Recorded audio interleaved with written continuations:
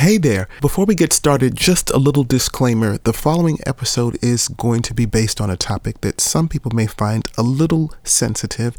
That is Black history, faith communities, non-belief, and the way those things all play on each other. With that said, we welcome you. But if you feel like you may want to put this off for another time when you're ready to go down that rabbit hole, this is a good time to put it in the saved folder and come back whenever you're ready. Otherwise, let's go.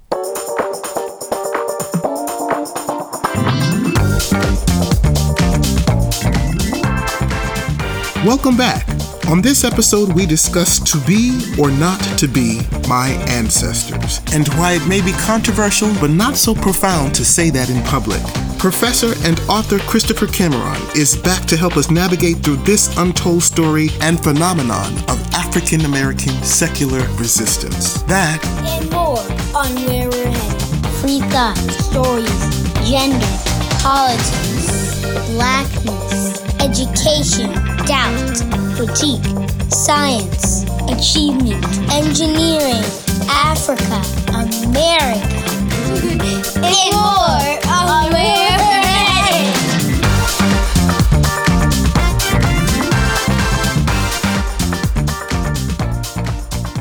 I am my ancestors because I carry their burden. I carry their pain and I carry their courage. Though the blood of a slave still runs through my veins, the blood of an abolitionist runs through the same. But I am not my ancestors because we live in a time where standing up for yourself is no longer a crime. No longer do I have to stand idly by while a white man berates me, hurling spit in my eye, knowing that my reaction is never justified because he will always have the law on his side. I am my ancestors because I carry that feeling of showing strength through the struggle with my chin to the ceiling. They try to break my spirit, so they tell me I'm weak. They tell me I'm stupid and that my future is bleak, but I am not my ancestors because I no longer believe that proving them wrong will get me hung from a tree. Though times have changed, some things will never because the Klan is still around, but see, they've gotten more clever. No longer are they on horseback burning crosses in the yard. Now they sit in courtrooms giving out sentences with no regard. You see, now they use their justice system to lynch us and their prisons for torture. They rebuilding that wall of white supremacy, and their laws are the mortar. Their bricks are nightsticks, badges, and guns, and is painted with a Congress who decides what schools to underfund. See, I am my ancestors because we both grew up in a system that keeps equal human rights far off in the distance. But Nat Turner had a mission, and Malcolm X had a vision to stand and fight with persistence when facing any opposition. So I am my ancestors because that warrior spirit makes me scream Black Lives Matter so the whole world can hear us. But I cherish my ancestors because I realize my privilege that lets me stand and picket without ending up like young Emmett. You see, my ancestors' strengths surpassed my own because in their world, you were quick to atone for any act of strength or defiance that was shown that showed that you were a human and not an appliance for a home. See, my ancestors went through hell to give me a stage, so now I'm more free to meet racism with rage. But the fact that I'm still more likely to end up in a cage shows that their story is not over. But through me, through us, we're turning the page. what is culture? It's generally thought that culture is a people's body of knowledge, beliefs, behavior, goals, social institutions, together with tools, techniques, and material constructions. In Black and African American communities, one of the aspects of an expressed culture has long been our regard for our ancestors, not simply because of the obvious mystery and wonder of life after death, but for reverence of those who came before us and paved the road we trod on.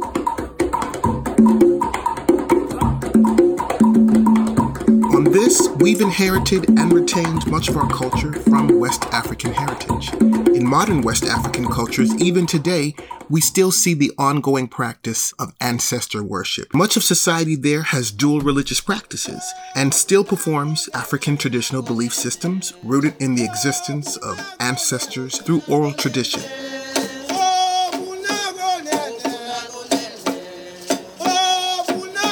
It's a tradition hinged on the philosophy of life, and it spans masquerades and ritual culture still practiced by the Igbos and throughout the Caribbean and South America, for example.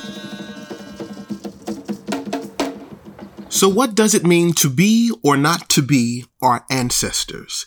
This is a common refrain I've heard in the last few years, this saying, I'm not my ancestors, I'm gonna do this, or I'm liable to do that, you fill in the blank. Some of our most celebrated entertainers have echoed this sentiment in recent years, and you can see it printed on t-shirts, or it's talked about in clubhouse meetings, or it's circulating all the time in viral videos on social media. Many young people, and some older, who affirm this feel distant and estranged from their history by a cliche of historical narratives of docile, reverential, and accommodationist Negroes of American slavery and the Civil Rights era. But is this right? Is this the correct lens with which to look at our past and those who fought or endured before us? Or have we bought into a false, hyper-sanitized, decades-long historical shorthand force-fed to us with the help of corporate media, public school propaganda, a false sense of security with black middle-class gains in a post-civil rights America, and feel-good sermonizing about obedience and redemption? Which one is it? Over the last few years, leading the historical confusion about this landscape has been a disproportionate amount of prominent, outspoken, straight black men. Producer, artist, and songwriter of Happy, Pharrell Williams, dubbed himself leader of the New Blacks in 2015 and particularly espoused the virtue of not blaming other races for our issues. He said the new black dreams and realizes that it's not pigmentation, it's a mentality, and it's either going to work for you or it's going to work against you. And you've got to pick the side that you're going to be on. And then there was Snoop Dogg, a true culture warrior and defender of upstanding black nobility just a few years back. No disrespect. He said this. I can't watch no motherfucking more black movies where niggas getting dogged out, 12 years a slave, Roots, Underground. I can't watch none of that shit. I'm sick of this shit. How the fuck they gonna put Roots on Memorial Day? They gonna just keep beating that shit in our heads or how they did us, huh? I mean, I don't understand America. They just want to just keep showing the abuse that we took hundreds and hundreds of years ago. But guess what? We taking the same abuse. Think about that part. When y'all gonna make a motherfucking series about the success that black folks is having? The only success we have is Roots and 12 years a slave and shit like that, huh? Fuck y'all, I ain't watching that shit. And I advise you motherfuckers that's real niggas like myself, fuck them television shows. In 2015 on The Daily Show, while promoting the movie Selma, rapper icon Common likened American race relations to a difficult romantic relationship. Let's just get past this. I tried to find the interview of this, but it's been completely scrubbed from the internet. But the quote still lives. Common said, "We all know there's been some bad history in our country. We know that racism exists. I'm extending a hand. And I think a lot of generations and different cultures are saying, hey, we want to get past this. We've been bullied and we've been beaten down, but we don't want it anymore. We're not extending a fist and saying, hey, you did us wrong. It's more like, hey, I'm extending my hand in love. Let's forget about the past as much as we can and let's move on from where we are right now. How can we help each other? Can you try to help us because we're going to help ourselves too? That's really where we are right now. Me as a black man, I'm not sitting here like white people, y'all did us wrong," Common continued. I mean, we know that existed. I don't even have to bring that up. It's like being in a relationship and continuing to bring up the person's issues. How common. And I'd be completely remiss if I left out this gentleman. Talking about free thought, he talked about his politics, and then he made these very controversial comments about slavery. When you hear about slavery for 400 years, for 400 years, that sounds like a choice. Like, you was there for 400 years and it's all of y'all? You know, like, it's like we're mentally in prison. I like the word prison because slavery goes too direct to the idea of blacks. It's like slavery, Holocaust Jews, slavery is blacks. Right. I'm not trying to quiet your voices, actually, so I don't want to say that in an improper way. I just haven't had the time to word it in the most elegant way possible. So that's a Stephen move. When Harriet Tubman never actually freed the slaves. She just had the slaves go work for other white people. Y'all, we leaving right now. These statements, made by prominent black heterosexual influential men in American entertainment, are conscious and subconscious rebukes of our ancestors, and they've been trending topics within the culture for a long time. They thrive on silence and a healthy combination of bad information about who we are and who we've been to each other, historically speaking. The truth is, we don't know nearly enough about the myriad of lived experiences of our ancestors during those times and beyond. Many of us are just busy living our lives and trying to survive through socioeconomic, geographic, legislative, heteronormative, and hyper-religious environments, often not set up for us to be comprehensively educated on our own history, its diversity, and its twists and turns. As a result, the truth is, there's no way we could know our ancestors nearly half as well as we think we do, and far less than we should. As we attempt to draw some meaning about who we are and our legacy and our ancestors, let's recall one of the customs of the Igbo people in the roles that every person has to play as a community. The very notion that I am because we are. So here to help us recast our notion of community and connection to our ancestors, the ones that fought, dissented, that wrote, rebuked, organized, that sang, that loved, that argued, and resisted, is Professor Christopher Cameron. Now, if you missed him in episode 2, Christopher is a professor of history and interim chair of Africana Studies at University of North Carolina, Charlotte, and is the author of Black Freethinkers, A History of African American Secularism. We'll rejoin him in this second talk with us from the 2020 Legacy Program as he sets the record straight on who we are and why we still very much are our ancestors.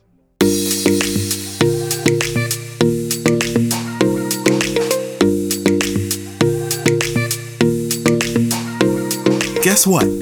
We've got mail. Or should I say, Where We're Headed has got mail. In addition to the show website, which is at wwh.podbean.com, where you can find all relevant information from past episodes, links, resources, and so much more. We've got a new email address where you can reach out and you can send comments, you can send suggestions, and you can also send voice notes with your own personal touch. Send us your feedback, give us a compliment, or give us a suggestion. You can reach us at bndcpodcast@gmail.com. That's bndcpodcast@gmail.com. And once again, our show website is www.podbean.com. Okay, Nola, the Puritan one with Paula.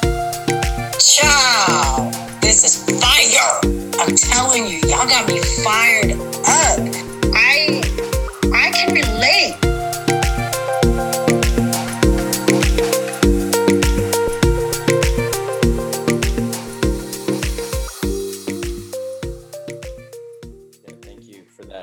Generous introduction and for the wonderful work that you do with Black Nonbelievers DC. I'm really happy to be here with you all again. For the first talk in this series, I primarily focused on the fourth chapter of Black Freethinkers, and I talked about the intersections between secularism and the civil rights and Black power movements of the 1960s and early 1970s. I'll talk about that a little bit towards the tail end, but I'll focus on it quite a bit less than I did that day, so I can give you more of a general overview of the long history of Black free thought spanning about 175 years from the early 19th century up through the Black Power movement in the 1970s. I became interested in this project about 8 years ago in 2012. For me, this was sort of a personal and a professional project. So I am a free thinker myself. I am an atheist, and I have been for about 10 years. And probably about a couple of years into my journey as an atheist, you know, it was fairly isolating. I didn't know a lot of other Black atheists or agnostics. So I found myself sort of trying to search for a sense of community and to search for some like-minded people and connect with them on Facebook and Twitter and whatnot. And in that sort of search for a Black free thought community, you know, I started to come across Black Nonbelievers, which had been fairly recently created at that point. But I also came across sort of random blog posts YouTube videos, things like that on individual Black freethinkers. So a lot of the people that kind of show up in my book, I would find, a 1,500 word blog post on one of them, right? Hubert Harrison, for example. So I saw that there was some information out there, and I started to get a sense when I really did some digging that this history was much more widespread. This phenomenon of Black free thought was much more widespread than historical scholarship on African American religion and African American intellectual history would have us believe, right? I had read deeply in the history of Black religion for my first book, which focused on sort of the intersections of Puritanism and Black abolitionist thought in the 18th and 19th centuries. So I was really familiar with works, especially in early America, on African American religion, yet I had come across really no mentions of atheism or agnosticism among slaves or free Blacks in early America, and very little mention of those groups in the 20th century, even though I was finding they were becoming increasingly widespread during that 20th century. Now, in the quotation that Ro just read, he noted that, one of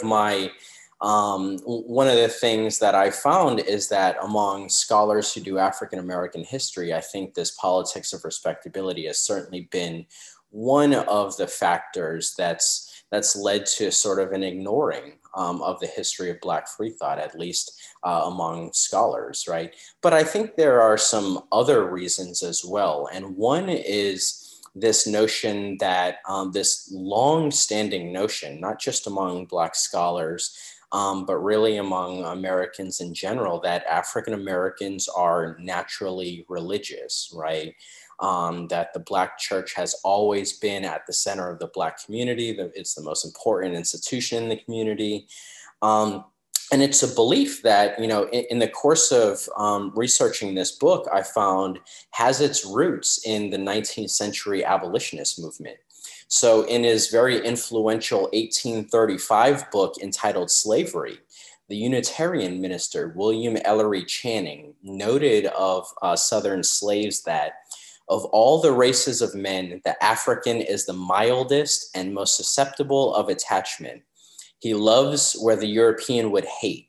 He watches the life of a master whom the North American Indian in like circumstances would stab to the heart. The African is affectionate. And the primary reason for this supposedly loving and affectionate nature of African Americans, in Channing's view, was that he said, quote, the colored race are said to be peculiarly susceptible of the religious sentiment. Now, a scholar of Black religion named Curtis Evans notes in his book, The Burden of Black Religion, that both abolitionists in the 19th century and pro-slavery thinkers alike appropriated Channing's argument about sort of the primacy of Black religiosity. And this reasoning really reinforced this 19th century view that Blacks are naturally religious.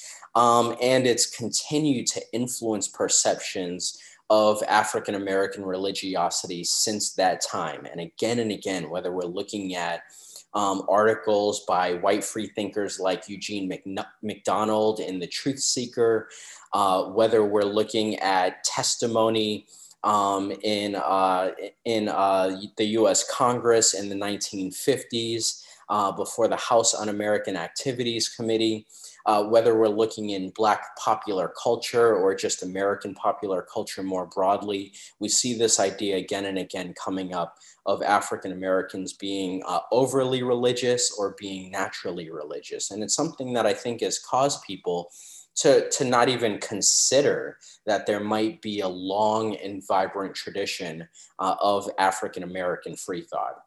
Now, I can't go too in depth into that tradition in the next 35 minutes or so, but I'll try to give you a good sort of overview of the key themes in the history of Black free thought from the early 19th century up through the civil rights movement.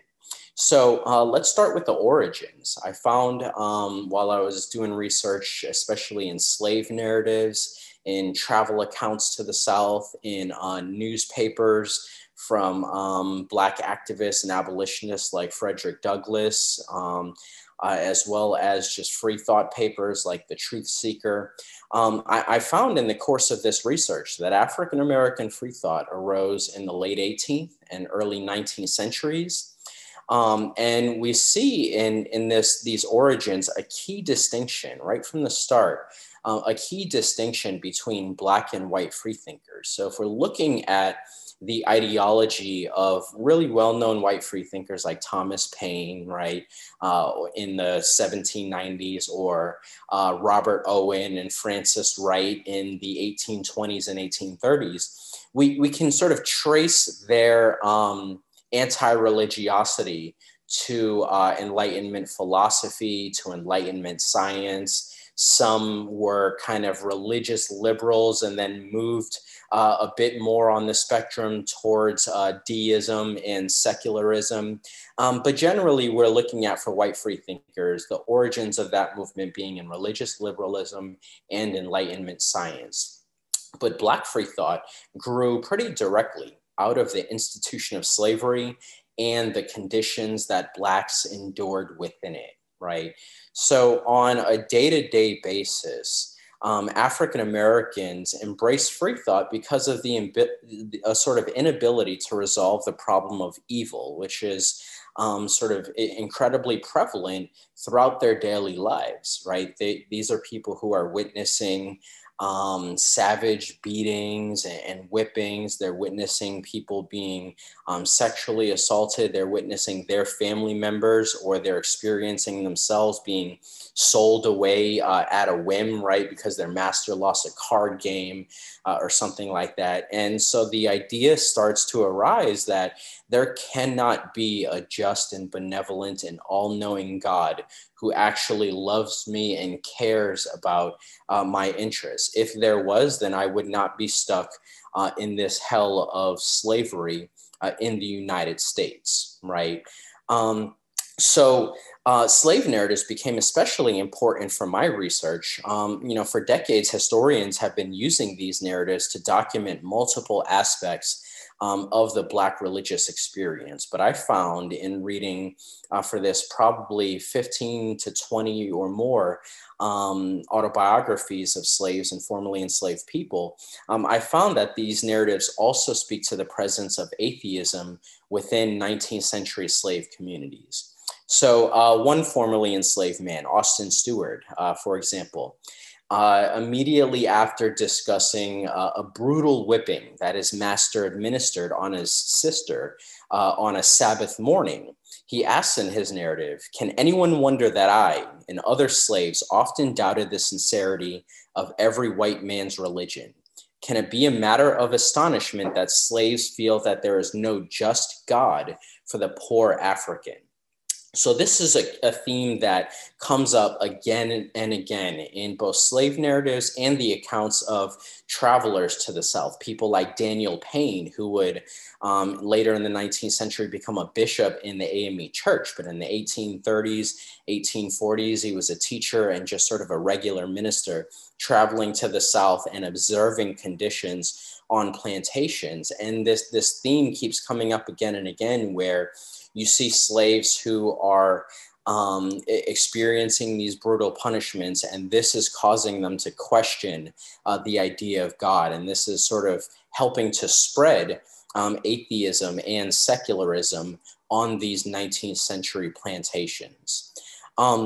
Another key development that sort of fostered the growth of African-American atheism was the rise of pro-slavery religion. And these are just sort of religious justifications and theological justifications for the institution of slavery.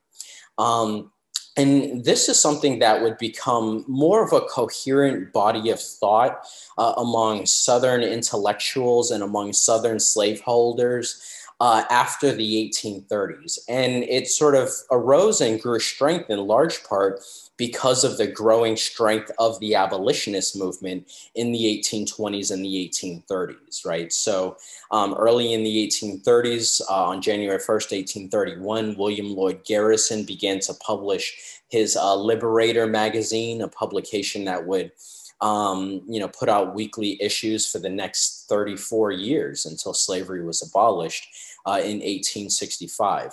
A couple of years later, the American Anti-Slavery Society was formed in Boston in 1833. We start to see a great sort of flowering institutionally of the abolitionist movement, a proliferation of anti-slavery publications, more people traveling around the country, giving speeches, attacking slavery, writing more books, putting together more petitions. So Southern slaveholders start to feel that their institution is under attack, right? And religious and theological justifications for slavery, right? Drawing off things like the curse of Ham and other biblical texts. These really start to gain strength in the 1830s and 1840s, as well as the type of preaching that is trying to sort of introduce slaves to God, but at the same time keep them in their place as bondmen and bondwomen in this world, right? So the type of preaching where, slaves are going to church and they have a separate service for them. And they're not necessarily learning all of the kind of theological and religious lessons that their white counterparts would have learned, right? They're going to church and being preached to, and the minister's telling them, don't steal, don't lie, don't cheat. So they're basically getting messages that are trying to sort of use religion to strengthen the institution of slavery. So that type of preaching, as well as the increasing proliferation of pro-slavery religion, becomes another sort of key justification and a key factor in helping to spread atheism among 19th century slave communities.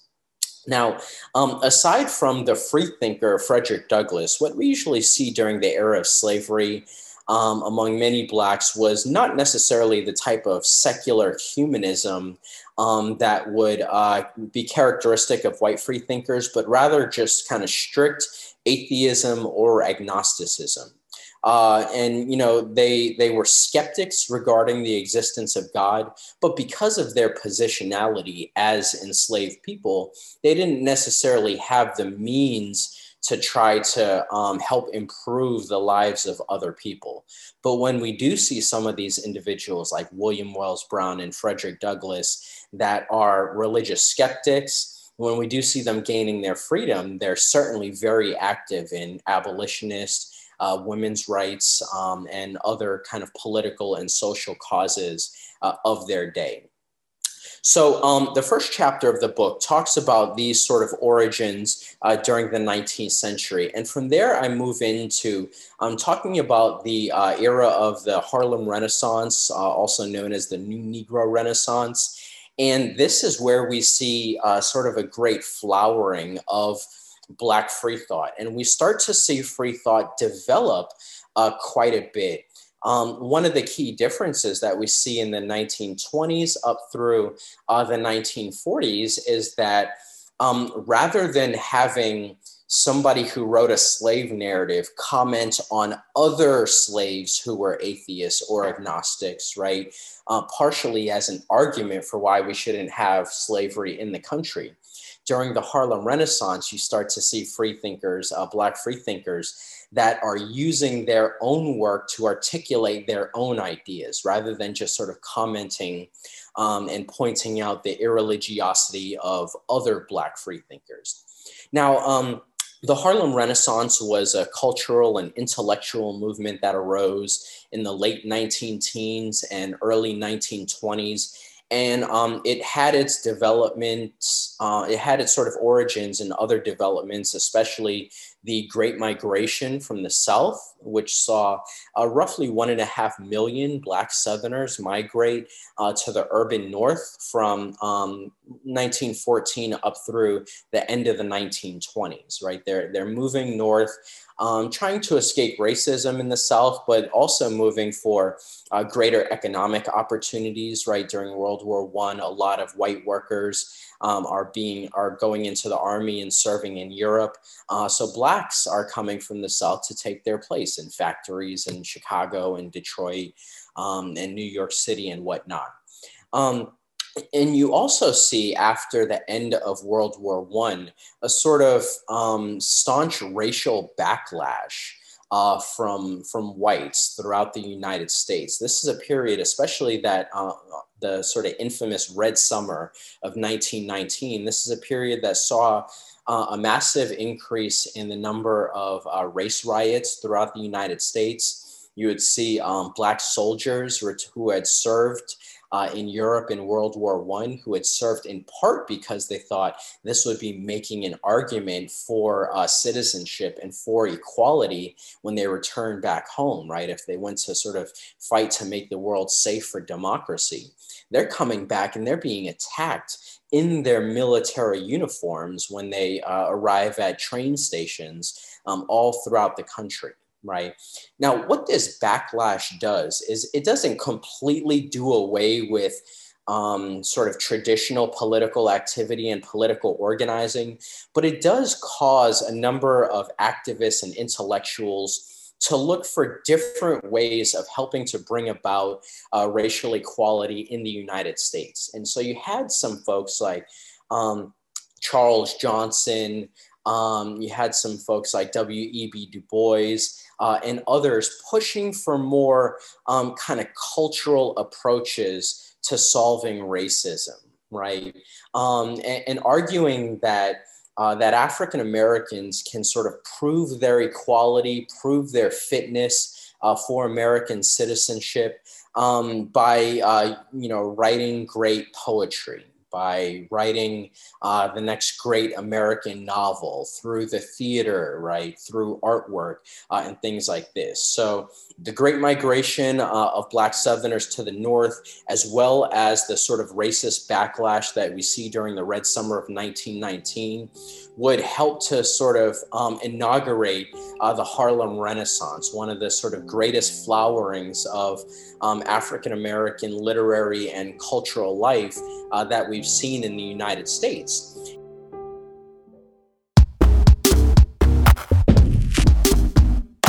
Are you currently on a faith journey of your own? Are you questioning, seeking to find community in a way that's outside of traditional religious institutions? Or reimagining yourself in relationship to your community and your surroundings? As a formerly religious person, you're not as alone as you think you are. There are communities and people and organizations that exist to help people like you in your own journey along the way of life, in your questions, in humanism, free thought, in social justice, education, LGBTQ advocacy, scholarships, and more. You are absolutely not the only one. There are others like you, and we're organized, we're engaged, we're active, we're protesting, communicating, and we're trying to live healthy lives as best and ethically as we possibly can, and to have a little fun along the way. Learn more about some of these organizations, like the ones that have produced this podcast, Where We're Headed. You can find out more at AmericanHumanist.org and BlackNonbelievers.org. That's the American Humanist Association at AmericanHumanist.org. And on Facebook, search us at Black Nonbelievers of DC and Black Nonbelievers at BlackNonbelievers.org. Find us online, support today, check us out.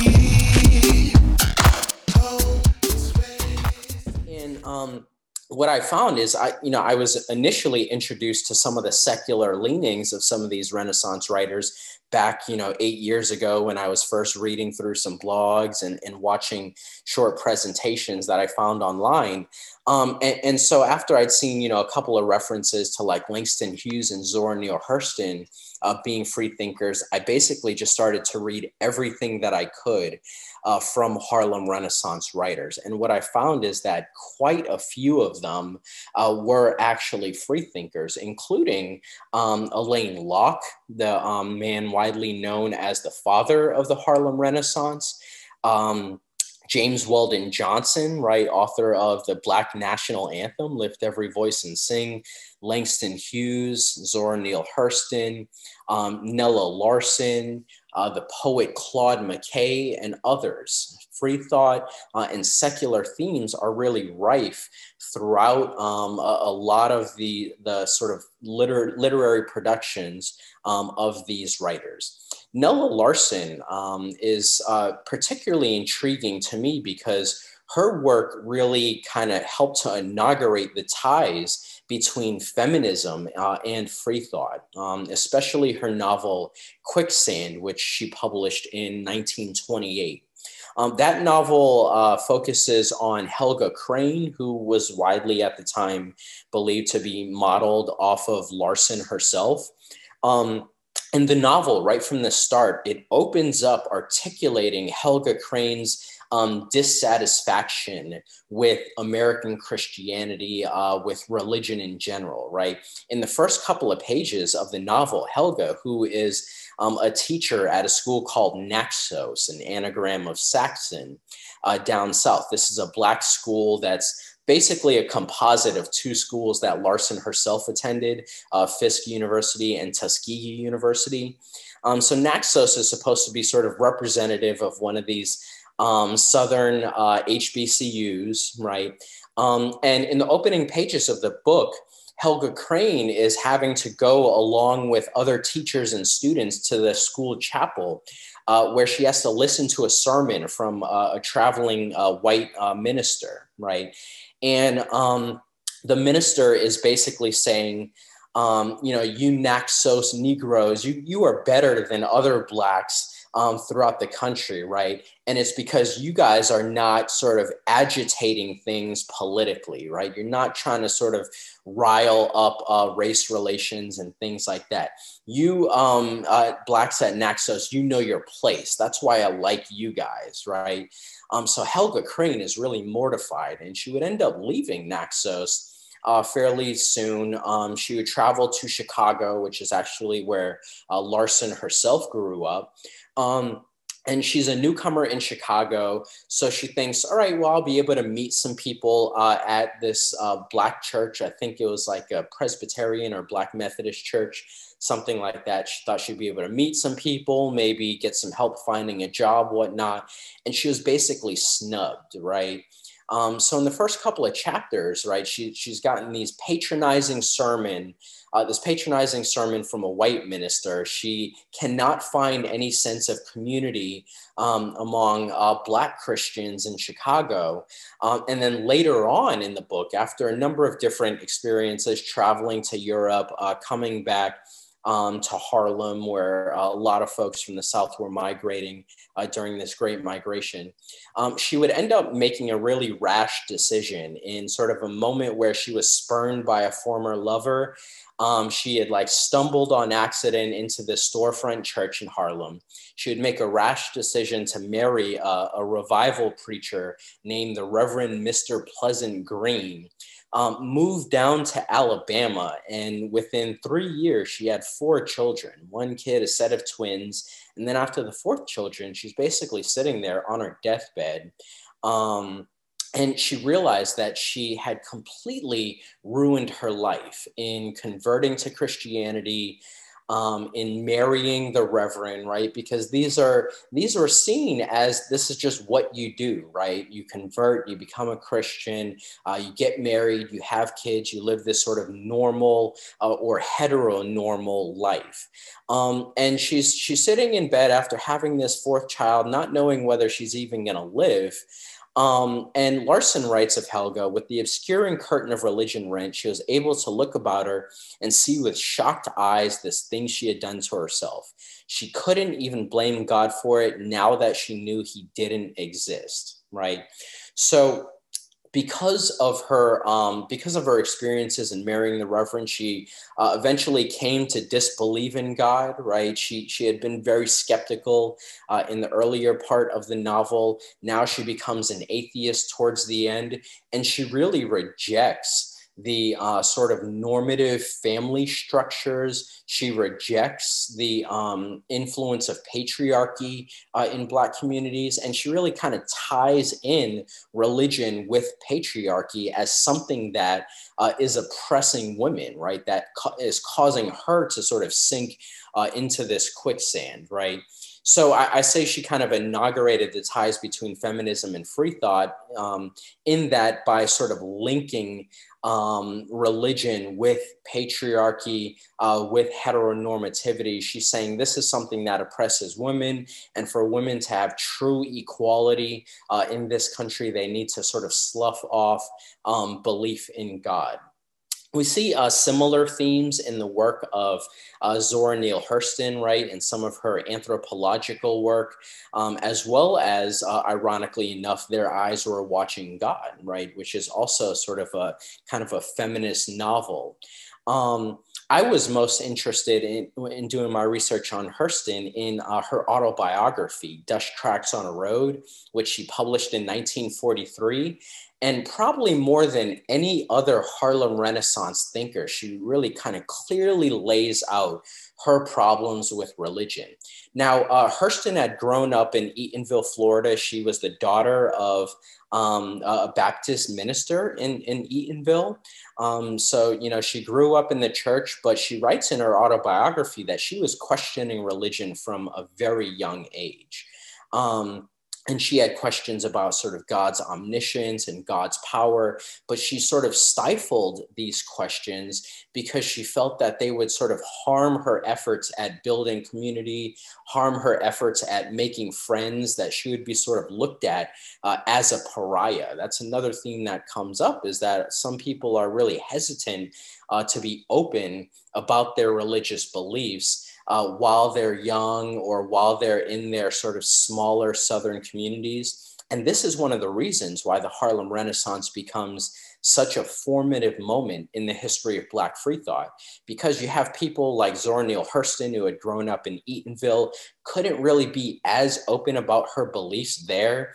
You have folks like Langston Hughes growing up in Joplin, Missouri, same situation, right? He comes to disbelieve in God around 13, 14 years old, but it's not something that he can really be open and vocal about where he is in his small community out in Joplin. But when all of these intellectuals and creative types, artists and writers, when they're finally coming together in Harlem in the early 1920s, and you know, they're going to Columbia University like Langston Hughes did and Zora Neale Hurston did. They're taking classes from free thinkers like Franz Boas, with whom Hurston worked in her anthropology degree. And they're now able to be more open and more vocal about their religious skepticism, right? I came across some evidence while doing research on A. Philip Randolph, a sort of socialist free thinker, that while, you know, most Blacks in Harlem were going to church on Sunday morning, a lot of Black free thinkers would gather in A. Philip Randolph's room, and they would sort of debate and talk about politics and economics and their problems with theology and their issues with the church, and how to sort of build a vibrant socialist and labor movement during the early 1920s. So it's sort of like an anti-church gathering in A. Philip Randolph's living room every Sunday morning through the afternoon. But they're now able to sort of build community and be with each other and share some of their ideas and refine some of their ideas. So free thought secularism would become pretty widespread throughout writers and thinkers of the Harlem Renaissance. But at the same time, you had a number of Black radical thinkers who were not afraid of engaging in sort of traditional overt politics, who didn't really care about the white backlash, who really embraced kind of traditional and even more radical political opportunities during the 19-teens up through the 1930s. So the third chapter of the book focuses on the ties between Black free thought and Black socialists and communists during roughly a 25-year stretch from 1910 up through 1935. There are a number of prominent sort of Black communist intellectuals and activist during this time period. Louise Thompson Patterson was one. She was married to a prominent Black lawyer named William Patterson. He was a lawyer for the NAACP. Hubert Harrison was sort of a towering Black intellectual of this time period. Harry Haywood was sort of the leading Black communist in the sort of mid 1920s on. He was likewise a Black freethinker, as were some names that are probably more familiar to a lot of people, like W.E.B. Du Bois, as well as Richard Wright. Now, the socialists and communists were appealing to Black intellectuals and to Black political activists for a number of reasons, right? At least ideologically, they downplayed issues of race in favor of economics, right? So as long as you were a part of the working class, at least in theory, then you could be a part of these movements. Whereas you would see the Democratic and Republican parties specifically trying to sort of speak to racial issues and to sort of animate racial divisions and tensions in order to gain more adherents and to win office, right? Socialists and communists kind of downplayed those. Communists as well seem to sort of show up more for African Americans. So, for example, when the Scottsboro Boys in 1932, this is a group of 9 young African American men who were falsely accused of raping a white woman. When they were arrested and put on trial, the Communist Party was right there, sort of front and center, helping to fund their legal defense, helping to send their mothers and parents on speaking tours to sort of drum up funds for their defense as well.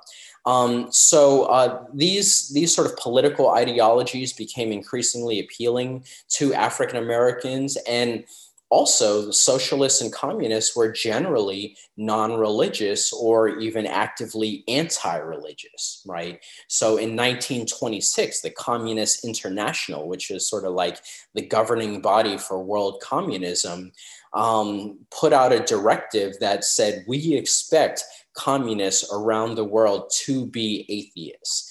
And it was really the case that at most communist meetings, at least in the northern United States, they were highly critical of religion. If you were known to be a church goer or a church member, you could face discipline or expulsion from the Communist Party. So for individuals who may have been religious skeptics before becoming socialists or communists, you can see why these parties would have been attractive to them in their sort of anti-religiosity. And then for some, it was sort of the other way around, where they sort of joined up with socialists and communists for kind of political reasons and economic reasons, and then kind of adopted the secular perspective of those parties. So socialism and communism would really sort of go hand in hand with secularism, right? And socialists and communists, like especially Hubert Harrison and Louise Thompson Patterson, would be highly critical of the ties between capitalism and Christianity. This is sort of a key theme that we see in the speeches and in the writings of Black communist freethinkers, right? That capitalism and Christianity work hand in hand to oppress Black people, not only in the United States, but throughout the globe, right? A lot of prominent Black communist and socialist freethinkers were not homegrown African Americans. Many migrated from the Caribbean, for example. Hubert Harrison was one of those. W.A. Domingo was another one. Richard B. Moore was a really prominent Black socialist and freethinker who had likewise migrated from the Caribbean. So they're sort of expanding their critique beyond African Americans and showing how capitalism and Christianity work to not only oppress Blacks within the United States, but are also sort of the twin evils that are helping to reinforce the oppression of Black people in the Caribbean and throughout Africa, right? They argued that capitalism and Christianity really played a central role in colonialism by European nations within or on the African continent. So that third chapter really looks, like I said, at this period from the 19 teens up through the 1930s and the early 1940s, ending with some of the work of W.E.B. Du Bois, who over his long life would would go from being a socialist, probably from the 1890s up through the 1930s or so. And then he would sort of move more towards communism from the 1930s towards the end of his life. So we see Du Bois kind of growing increasingly radical over the course of his life. And for him, like Hubert Harrison and other Black socialist and communist thinkers, he sort of made the same critique, both in the pages of The Crisis, which was the magazine of the NAACP that he edited, as well as his autobiography and even unpublished letters. He would make these same critiques that he thought capitalism and Christianity were sort of the two main reasons why African Americans and African peoples more broadly remained oppressed throughout the globe. This is your host, Roger, and you're listening to Where We're Headed. We'll be right back.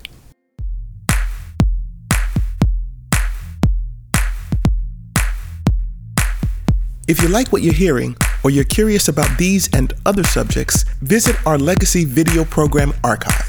It's online on our Black Nonbelievers YouTube channel. You can look it up at Black Nonbelievers Inc., all one word, directly. You can find every Legacy video from Season 1 and Season 2 there, plus much, much more. Don't forget to like, share, and subscribe. See you online.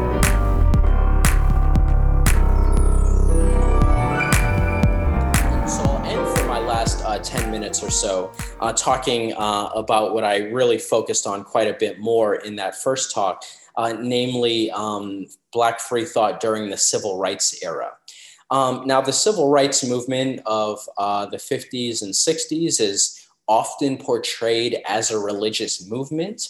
And, you know, that portrayal has its grounding in a lot of truth, right? It certainly is the case that churches were important meeting spaces for activists. It's certainly the case that Black religious figures were sort of front and center in a lot of civil rights protests. But that doesn't mean that it was exclusively a religious movement or even overwhelmingly a religious movement. And I think when we kind of combine the civil rights and Black power movements into one sort of overall Black freedom struggle, we can actually see the influence of secularism to a much greater extent than scholars and even popular culture has led us to believe. So one of the key civil rights organizations that emerged in 1961 was the Student Nonviolent Coordinating Committee. And, you know, like the NAACP or the Southern Christian Leadership Conference, SNCC sort of initially was led by Christian activists such as John Lewis, who were highly committed to the philosophy of nonviolence. But really, within a couple of years, the philosophy and approach of SNCC would start to change. And this was especially the case after James Forman and Stokely Carmichael rose to prominence within SNCC. So Forman had grown up in rural Mississippi. He served time in the military. He attended college in Chicago. He had had sort of a dramatic kind of anti-conversion experience when he was 12 years old. And this is another theme that we see kind of recurring throughout the writings of Black freethinkers, especially Richard Wright, James Baldwin, and Langston Hughes. So he writes in his autobiography, The Making of Black Revolutionaries, that he, when he was 12 years old, he was visiting his grandmother, attending her Baptist church, and there was a revival service right there. He's up on the mourner's bench with some of the other some of his young friends.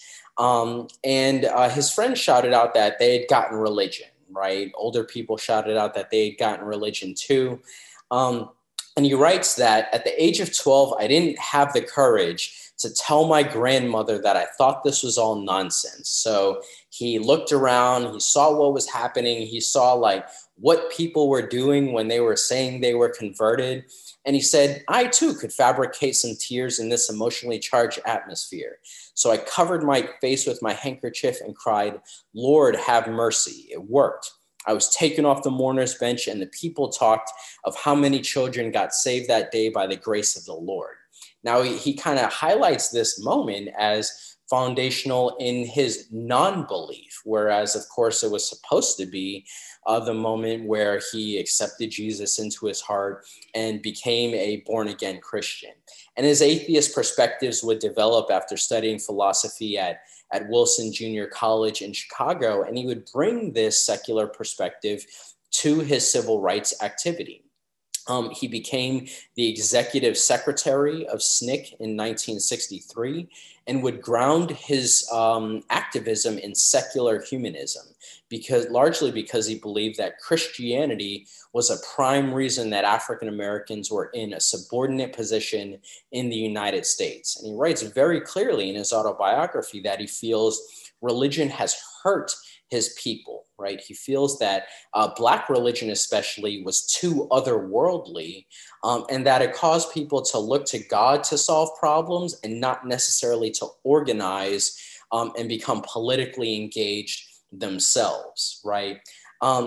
Now, in 1966, James Forman, along with Stokely Carmichael, would lead the transition of SNCC from a religious to a secular organization, and they would help to inaugurate the Black Power movement. And the main goals of that movement were promoting Black economic advancement, pride in Black culture, independent Black political action, and armed self-reliance, or a rejection of nonviolence. Now, Carmichael isn't necessarily placed usually in the kind of pantheon of Black freethinkers, the few that we might generally have known about. But nevertheless, he was an atheist, and he developed his atheism at a fairly young age. Carmichael, like a lot of other Black radicals, especially in the 20s and 30s, was an immigrant from Trinidad, but he had grown up in the Bronx. He lived in the Bronx since the time he was 10 years old. And he ended up attending the prestigious Bronx High School of Science, where he befriended a kid named Gene Dennis, whose father worked in the Communist Party. Carmichael began attending meetings of the Young Communist League, and he quickly embraced atheism. So he was someone who came to communism for political purposes, but then started to sort of embrace their religious skepticism and their atheism.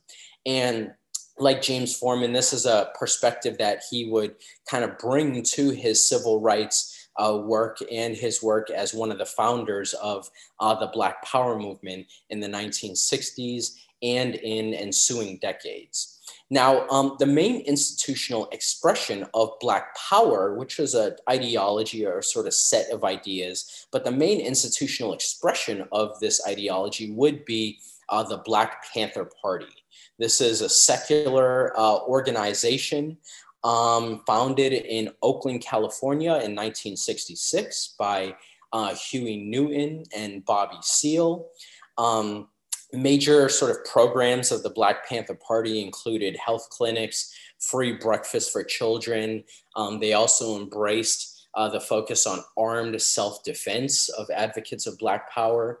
But they also started sort of job training, funds for legal defense, and basically things to sort of empower African Americans, right? To put the ideology of Black power into practice on the ground. And many prominent leaders, as well as rank and file members of the Black Panther Party, including Huey Newton, Stokely Carmichael, David Hilliard, and Eldridge Cleaver were sort of very outspoken in their atheism. Like earlier thinkers, they saw the church as conservative, and they advanced a humanist politics that rejected the authority of what they termed derisively Uncle Tom bootlicking preachers. Now, along with the Black Panther Party, we see a sort of a renewed literary and intellectual movement during this period that sort of drew from Black power. And this was known as the Black Arts Movement, which lasted roughly a decade from the mid-1960s through the mid-1970s. And like the earlier Harlem Renaissance, a lot of writers and thinkers of the Black Arts Movement would likewise embrace free thought, including James Baldwin, right, who would explore secular themes and anti-religious themes in multiple works, including The Fire Next Time, Blues for Mr. Charlie, and Go Tell It on the Mountain. And these sort of really demonstrate strongly the influence of his own personal rejection of Christianity. Along with Baldwin, Lorraine Hansberry was another important writer of the Black Arts Movement and somebody whose secularism sort of heavily influenced her literature. And so what we see among these writers of the Black Arts Movement is they're not sort of writers who just happen to be atheists, right? But they're writers whose atheism really strongly influences what they choose to write about, right? In Blues for Mr. Charlie, for example, James Baldwin really kind of goes in on the strong ties that he sees between racism and Christianity, as well as in looking at Black religiosity. He has one of the characters really strongly critique this sort of otherworldly tendencies in Black religion, as well as the tendencies from his perspective of African Americans to basically forgive their enemies and to forgive racists for what they've done to Black people, right? Generally speaking, from the 19th century up through the end of the civil rights movement, we see that Black freethinkers have been much more numerous than we're probably ever led to believe in any class or educational setting that we might have been in. These were some of the key intellectuals and political activists and artists and writers within African American history, people at sort of the forefront of shaping Black culture, of shaping Black institutions, political life, and political organizations. And their own political ideology, their own literary productions and cultural work was highly shaped by their secular perspectives, showing us that free thought and secularism has been a much more prominent and important part of African American cultural and political life than we've ever been led to believe. Thank you very much.